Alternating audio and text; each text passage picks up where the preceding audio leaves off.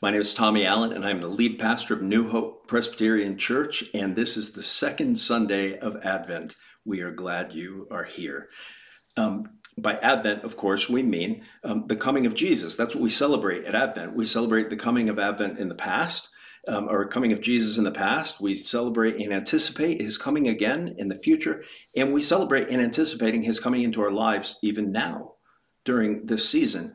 Now, some people say Advent in the context of church, but we also celebrate and we mean Christmas. That's what all this stuff is about. What is Christmas about and what is Advent about? That's what we are celebrating. This is our 21st sermon, I believe, in the Jesus Storybook Bible series, and we have a lot to cover this morning. It's the last story from the Old Testament, the book of Malachi. And so I thought I would open by reading a portion of this week's New Testament reading for Advent, which is about John the Baptist. And John the Baptist, of course, was the forerunner of Jesus. John the Baptist comes and he says, the Messiah is coming. Jesus shows up and John says, there he is. And so I will just read you verses 6 through 8 of chapter 1 in Mark. It says, now John was clothed with camel's hair and wore a leather belt around his waist and ate locusts and wild honey. And he preached, saying, after me comes one who is mightier than I, the strap of whose sandals I am not worthy to stoop down and untie. I've baptized you with water, but he will baptize you with the Holy Spirit. I always feel like I have to do John in sort of a little Irish accent because he reminds me of the crazy guy, Irish guy in Braveheart. Either way, let's pray. Father, I pray now that you would come and open the eyes of the blind and the ears of the deaf. I pray that you would raise in our hearts an anticipation of your action in our lives. I pray that you be in my head and in my thinking and in my heart and in my understanding and in my mouth and in my speaking. In Jesus' name we pray. Amen and amen. You know, I thought I'd start this morning with a question, as I often do. And the question is this. In your opinion, who won the 2020 presidential election? Joe Biden or Donald Trump? What's that? Ooh, watch your language. It depends who you ask, doesn't it? Like, some people say Joe Biden's president-elect. It's over. I mean, the media proclaim that. There's other independent media that said the electors haven't even voted. You can't say that until they've voted and Donald Trump has conceded. There's all this tension out there. Now, whether you are a Democrat or a Republican or an independent, whoever you are, you have to admit it makes for a pretty good story.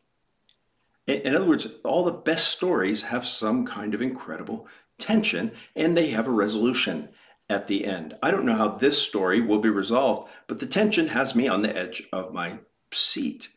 And if you think about it, the whole Bible is like this great big story, and there is tension in it, right? God placed Adam and Eve in the garden. He made them perfect. They were holy and happy with God, and they sinned and fell. God said he would come and fix it. And then the whole Bible has just been up and down and up and down. And you are on the edge of your seat. When is the hero going to come and fix it? David Wilcox is one of my favorite musicians, and he has a song called Love Will Show the Way. And it's about the story of our lives. And he basically says, if someone wrote the play just to glorify what's stronger than hate, would they not arrange the stage to look as if the hero came too late? Did you get that? If someone wrote the play just to glorify what's greater than hate, would they not arrange the stage to look as if the hero came too late? I mean, a story is even better when there's all this tension and it looks as if it's too late and suddenly the hero does appear. Then your heart even raises more. The people that are reading the book of Malachi for the first time, the people to whom that book was written, are people whose lives feel like the hero came too late. In other words, they're living in a time right before the hero has come and they think it's too late. Nothing is going to change. Nothing is going to get any better. We're just going to be on lockdown, if you will, forever. And Malachi comes with a message, and his message is this, is it ain't over till it's over. And if God promised he would come, he is going to come and save you. So before we jump into Malachi, it would be helpful to cover some of the context. And that context is in the book of Ezra and Nehemiah. And the books of Ezra and Nehemiah, they originally were one book. And they're really about three people or three leaders. The three leaders are Zerubbabel and Ezra and Nehemiah. And the timeline goes something like this. In 597 BC, Judah and Jerusalem is conquered by Babylon, and they are carried away by the Babylonians, and they're carried away into Babylon. And about 60 years later, the Persians defeat the Babylonians in 539 BC. And then in 538 BC, King Cyrus says to Zerubbabel, this guy, he says, "Go, you can go back. Take some of your people and go back to Jerusalem and rebuild your temple." By the way, Zerubbabel means born in Babylon. And so he does that. And they go back to Jerusalem, and they rebuild Jerusalem, and they rebuild the temple, and they reestablish sacrifices, and they celebrate Passover, and then sort of nothing, just sort of fizzles. I mean, literally, like in Ezra 1 through 6, you have all this stuff happening, and then after chapter 6, nothing happens, and 60 years later is where the story picks up again. And in that 60 years, apparently, the people who have returned back to Jerusalem have fallen into a sort of spiritual malaise. And in other words, they're not really on fire for the Lord. They're just going through the motions. And so another Persian king at the time, Darius, sends, or Artaxerxes sends Ezra back. And Ezra's job is to basically teach the law and to rebuild the community. In other words, he's going back to plant a church, if you will, to get things back rolling, to get them back on track, spiritually speaking. And he does that. And at the same time, another man, Nehemiah, is sent, and he brings another wave of exiles. And Nehemiah is an administrator and sort of a soldierly type. And his job is to build the wall and to protect Jerusalem from people coming in and harming her, and to sort of execute these reforms, to crack down on evildoers and things like that. And between Ezra and Nehemiah, there is this great bright spot in chapters basically 8 through 12 of Nehemiah. You see, Ezra, in those chapters, at the beginning of Nehemiah chapter 8, Ezra starts teaching the law, and he's reading the law to them, and they basically repent. They become convicted, they confess their sins, they renew their covenant, and everything is awesome by the end of Nehemiah chapter 12. Like, we're back on track, we're going to do this thing. Nehemiah goes to Babylon for about a year to take care of some business and comes back, and when he comes back, everything has just fallen. I mean, the temple is in disrepair. People are working on the Sabbath, which was a big deal to him. The wall that he had built had been just basically turned into a marketplace. It wasn't well guarded anymore. And Nehemiah's summary of basically the whole book was like, I tried. God, just remember that I tried. Like, I beat my head against the wall trying to get these people to reform, and they won't. And just remember that I tried. That's all that you need to remember, that I, Nehemiah, did as much as I could to get these people to do what they're supposed to do, and they didn't do it. That's how it ends. That's pretty anticlimactic, wouldn't you say? You see, these people were sent back, and during the first, when they first got back, Haggai and Zechariah were preaching to them, rebuild the temple, rebuild Jerusalem, and God will come back in your midst. He will take care of you. He will come among you. And when they did it and God didn't show up, they were sort of like, okay, why are we bothering with this? That is the atmosphere into which Malachi enters. That's the context into which he is sent as the last Old Testament prophet. Judah was sent back to rebuild Jerusalem, rebuild the temple. They did. It didn't seem like it was worth it to them, and so they just went about their secular business as they wanted to. And so God sent Malachi, the last Old Testament prophet, and basically his job was to remind them that God isn't finished with them. And the hero hasn't come too late, but in fact, the hero is on his way. And so given the fact the hero's on his way, they ought to get their lives in order now. And right, that's the same message for us. We celebrate Advent to remind ourselves that the hero is on his way, that he came once and saved us from our sins, and he's coming once again to judge the quick and the dead. We remind ourselves of that every Advent. As you look at Malachi, it's basically built around these 6 disputations or lawsuits. I don't have time to go into all of them. I'm just going to hit 2 or 3 of them before we get to the end, but it'll give you some sense of what the argument that God is having with Israel at this time, right before the time of Jesus. And so the first dispute is this, is in chapter 1, verses 1 through 5.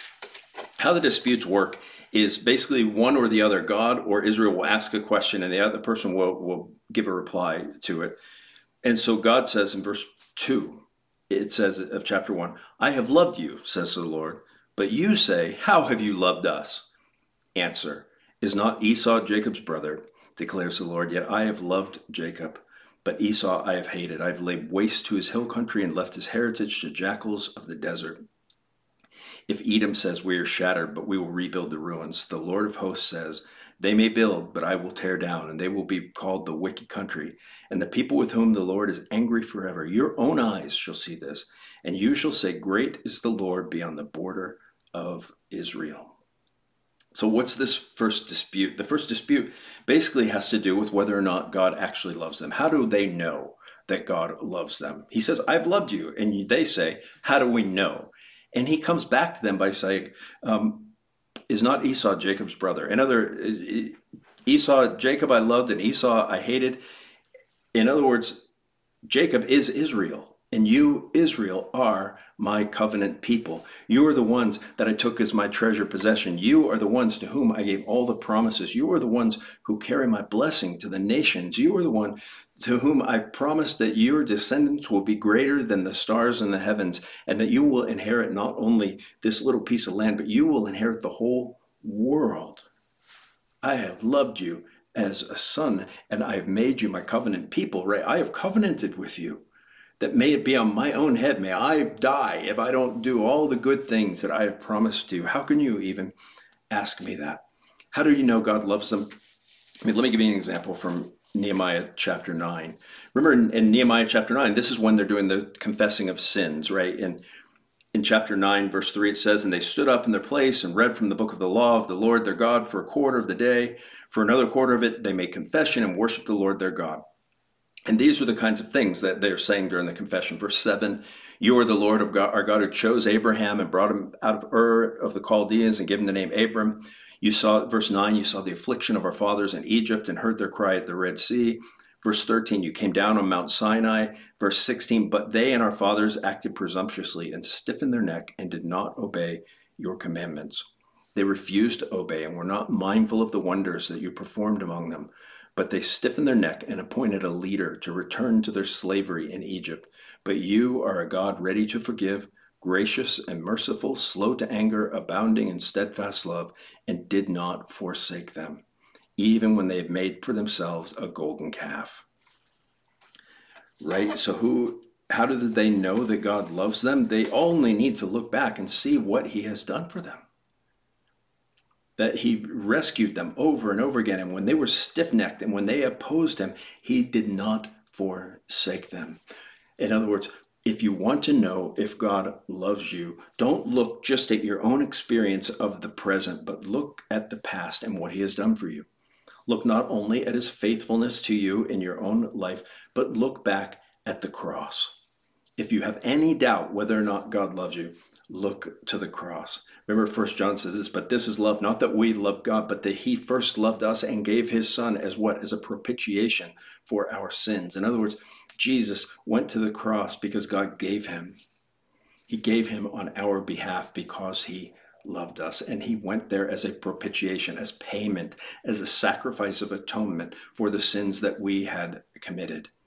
Right? It's one thing to pay someone's debt that you care about and you love. It's another thing to pay someone's debt if they are your enemy. And that is exactly what God did. Remember, Romans 5 said, while we were still sinners, Christ died for us. You want to know if God loves you? Simply look to the cross. He gave everything for you out of his great love. The second disputation I want to look at here, the second argumentation, there is one that comes after this about them offering, God said, you've defiled me. And they say, how do you know that? And he said, you brought lame animals to the sacrifice. Try doing that to the IRS, basically. But the one I want to look at is in chapter 2, starting at verse 10. And 11 says this, Judah has been faithless, and abomination has been committed in Israel and in Jerusalem. For Judah has profaned the sanctuary of the Lord, which he loves, and has married the daughter of a foreign god. In other words, so number one, the nation has committed spiritual adultery by going after a foreign god. That God is their husband, and they've gone after. And that leads him to a second point, which is this. He says, the second thing you do, verse 13, you cover the Lord's altar with tears, with weeping and groaning, because he no longer regards your offering or accepts it with favor from your hand. But you say, why does he not? In other words, they're saying God won't even listen to us anymore. And he answers, he says, because the Lord was witness between you and the wife of your youth, to whom you have been faithless, though she is your companion and your wife by covenant. Did he not make them one with a portion of the Spirit in their union? And what was the one God seeking? Godly offspring. So guard yourselves in your spirit, and let none of you be faithless to the wife of your youth. In other words, he's saying the nation has committed adultery against me corporately, but that's only really a symptom of the fact that individuals are committing adultery with within their own families, with their own wives. He says, you haven't been faithful to your wives. He says, how do I know you haven't been faithful to me? Is because you haven't been faithful to your wife. When you turn against your wife, you actually are turning against me. And for a number of reasons, the primary of which is the relationship between the husband and wife is one of the primary witnesses that godly people have to the world of what God is like, right? What is it like to have be in a relationship with someone who loves you unconditionally and who forgives you, and someone who's want to pay your debts and all these kinds? It's to be married. And there's another thing here which is interesting. It's easy to miss when he says, what is the one thing God's seeking from your spiritual union? And he says, godly offspring. In other words, one of the reasons the nation is probably committing spiritual adultery back then, and now even, I guess, is because people are not raising godly offspring. And you can't raise godly offspring if you're not godly yourself. You can't raise faithful offspring if you are not a faithful parent. And so one of the things God's pointing out to these people is you need to focus on A, having kids if you're able to, and B, raising them in the fear and the knowledge of the Lord. Because in doing that, you will be faithful to me. So be faithful to your wife, raise godly kids, and that will be an expression of your faithfulness to me. The next dispute, and the last one really I'm going to look at, I'm going to combine two. And the fourth dispute is in chapter 2, verse 17, where basically the people say, where is this God of justice? Right? They're sort of trying to push back and say, okay, you're making all these accusations against us, but we look out and it says the wicked constantly prosper. It doesn't look like evildoers get punished. Right? I mean, they have the same questions we have. I mean, I don't know about you, but I watch the news and I read a lot of news on the web, and I'm constantly thinking, why isn't someone getting arrested for this? And it could be discouraging. So that leads basically to the last one, or the last two that I want to look at is for chapter 2, verse 17. They said, you have wearied the Lord by your words, but you say, how have we wearied him? By saying everyone who does evil is good in the sight of the Lord, and he delights in them. Or by asking, where is this God of justice? And it's interesting how God responds. They say, where is this God of justice? In chapter 3, verse 1, he says, behold, I send my messenger, and he will prepare a way before me.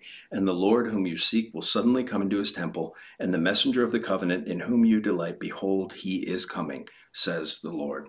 There are basically two messengers here. There's one that comes at the end, Elijah, and there's one here, and the messenger is the Lord. You want a messenger to tell you what's what? He is coming, and he will show up suddenly in your temple, and he will come as a refiner's fire, and he will separate the wheat from the chaff. He says in verse 5, then I will draw near to you for judgment. I will be swift witness against sorcerers and adulterers, and against those who swear falsely, and who oppress the hired worker in his wages, and the widow and the fatherless, against those who thrust aside the sojourner and do not fear me, says the Lord of hosts. You see, one of the things we see here is one of the things that's often left out of Advent, right? Advent means coming. And they say, where is this God of justice? And he says, justice is coming, right? It's like at the end of Tombstone, or toward the end, where Kurt Russell says, you tell him I'm coming and hell's coming with me, right? In some sense, that is a message of Advent.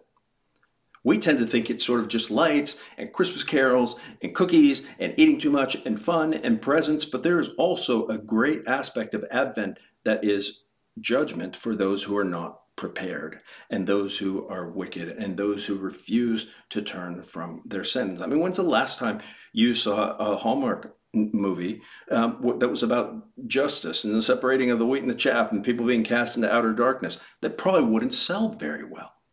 But that also is part of the message of Advent, that when Messiah comes, he comes not only to save, but he comes to confirm the judgment that people already have on themselves.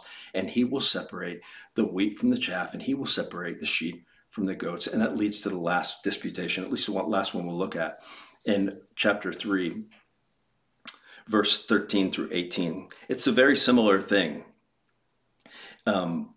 In which they said in verse 14, says, "You have said it is vain to serve God. What is the profit of keeping his charge or walking as a mourning before the Lord?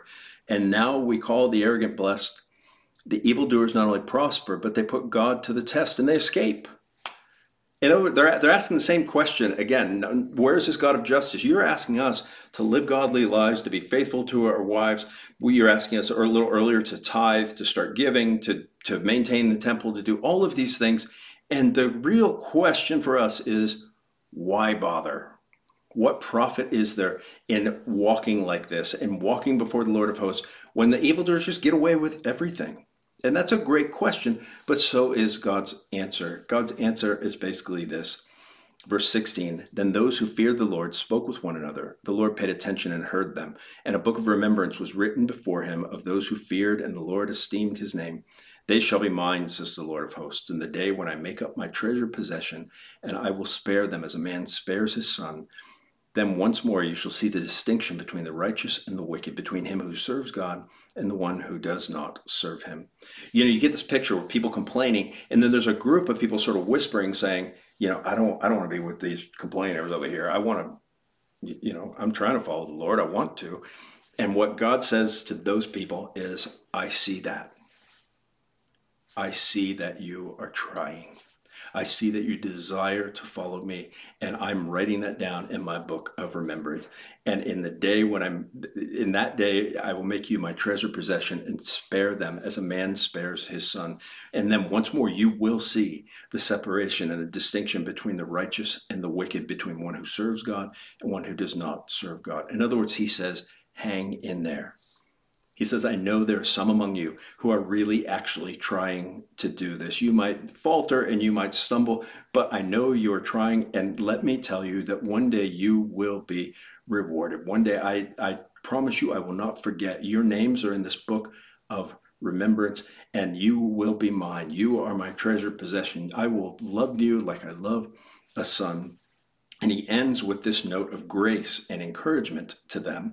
In chapter 4, he says, "For behold, the day is coming, burning like an oven, when all the arrogant, all the evildoers will be stubble, and the day is coming that shall set them ablaze, says the Lord of hosts, so that it will leave them neither root nor branch. But for you who fear my name, the Son of Righteousness shall rise with healing in its wings, and you shall go out leaping like calves." In other words, he's saying that it might feel bad now, but I promise you, I am coming to make things better. How will you know? Verse 4, he says, "Remember the law of my servant Moses." And then verse 5, he says, "Behold, I will send you Elijah.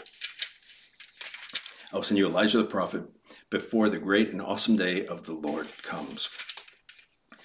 In other words, he basically says to Israel then that all of those of you who are longing for my coming, you are going to know that my arrival is almost there when Elijah comes. He's going to come before me. It's going to be like a warning. So you will know to be ready. And remember, in the New Testament, like Jewish people, I think today even believe that Elijah has not come. And Jesus says, if you're willing to believe it, that John the Baptist was that Elijah. John the Baptist, the one who pointed to Jesus and said, "Behold the Lamb of God who takes away the sin of the world." He is that Elijah. And this story of Elijah and the story of John the Baptist pointing the way to Jesus always reminds me of Rudolph the Red-Nosed Reindeer, even when it's not Advent time. Why is that?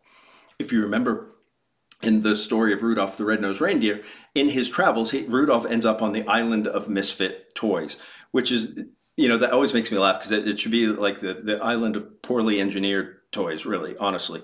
Because all the toys have some great malfunction, like a train with square wheels, or a squirt gun that shoots jelly, or a Charlie in the box. Nobody wants a Charlie in the box! Obviously, I do. But nonetheless, couldn't he have just changed his name? Either way, it works for the story. Remember, Charlie says, when you go to see Santa, remember us. Come and save us. And Christmas comes, and remember, it's the greatest storm of all time. And Santa, very hypocritically, frankly, asks Rudolph to guide his sleigh that night after a lifetime of criticizing him for that nose. And nonetheless, Rudolph says yes, because Rudolph is full of grace and mercy. And as the island of misfit toys is sitting around on Christmas Eve night, I think you get the idea that they think it's another Christmas Eve and we're just going to get left behind. It's over. It's too late. And they're poking sticks in the fire. They're doing whatever they do. And suddenly they look up and they see Rudolph's nose in the clouds. And their hearts leap. They rejoice. And they rejoice not because Rudolph is their savior, but they know that when they see Rudolph's nose, that the savior is not far behind. That Santa is the one who will take them and save them. And so they know, because when they see the messenger coming, that the savior is close at hand. And we know in the same way that during Advent we celebrate and contemplate that our own deliverance is nigh. There's a good Christmas word for you. So let me finish our time right now by reading from the Jesus Storybook Bible how they finish. Sally Lloyd-Jones finishes this story. She says, "It had taken centuries for God's people to be ready. But now the time had almost come for the best part of God's plan. God himself was going to come, not punish his people, but to rescue them. God was getting ready to wipe away every tear from every eye, and the true party was just about to begin." Amen. Let me pray. Father, I do thank you for this word you've given us from Malachi, and I pray that we would be those who anticipate and those who do not give up hope, because we know, Jesus, that you will come right exactly when we need you to be here. In Christ's name we pray. Amen and amen. At this point in the service, we typically would have a offertory. We would have a doxology first, and then we'd have an offertory, and then we would afterward we would celebrate communion. And obviously we're not doing that. I just want to take this time to say, if you would like to give at this time, you can do so with the information that's in the description section below. I think I forgot to mention at the beginning, one of the great things that is happening during Christmas time here is that we are doing Zoom sing-alongs. Actually, I do think, but let me remind you again, you can find that information in the description below if you want to join us tonight and for the rest of the Sundays during Advent season to sing carols with some of our music people. And so I'm so thankful for that. And I thought I would end today with a profession of faith from the Heidelberg Catechism, number 52. And the question is this: how does Christ return to judge the living and the dead comfort you? Answer: in all distress and persecution, with uplifted head, I confidently await the very judge who has already offered himself to the judgment of God in my place and removed the whole curse from me. Christ will cast all his enemies and mine into everlasting condemnation, but will take me and all his chosen ones to himself into the joy and glory of heaven. Amen and amen. Let me send you from this virtual place by saying that I'm persuaded that neither life nor death, nor angels, nor principalities, nor powers, nor height, nor depth, nor any other created thing is able to separate you from the love of God, which is in Christ Jesus our Lord. Amen and amen. I hope to see you tonight. See you. Have a great week.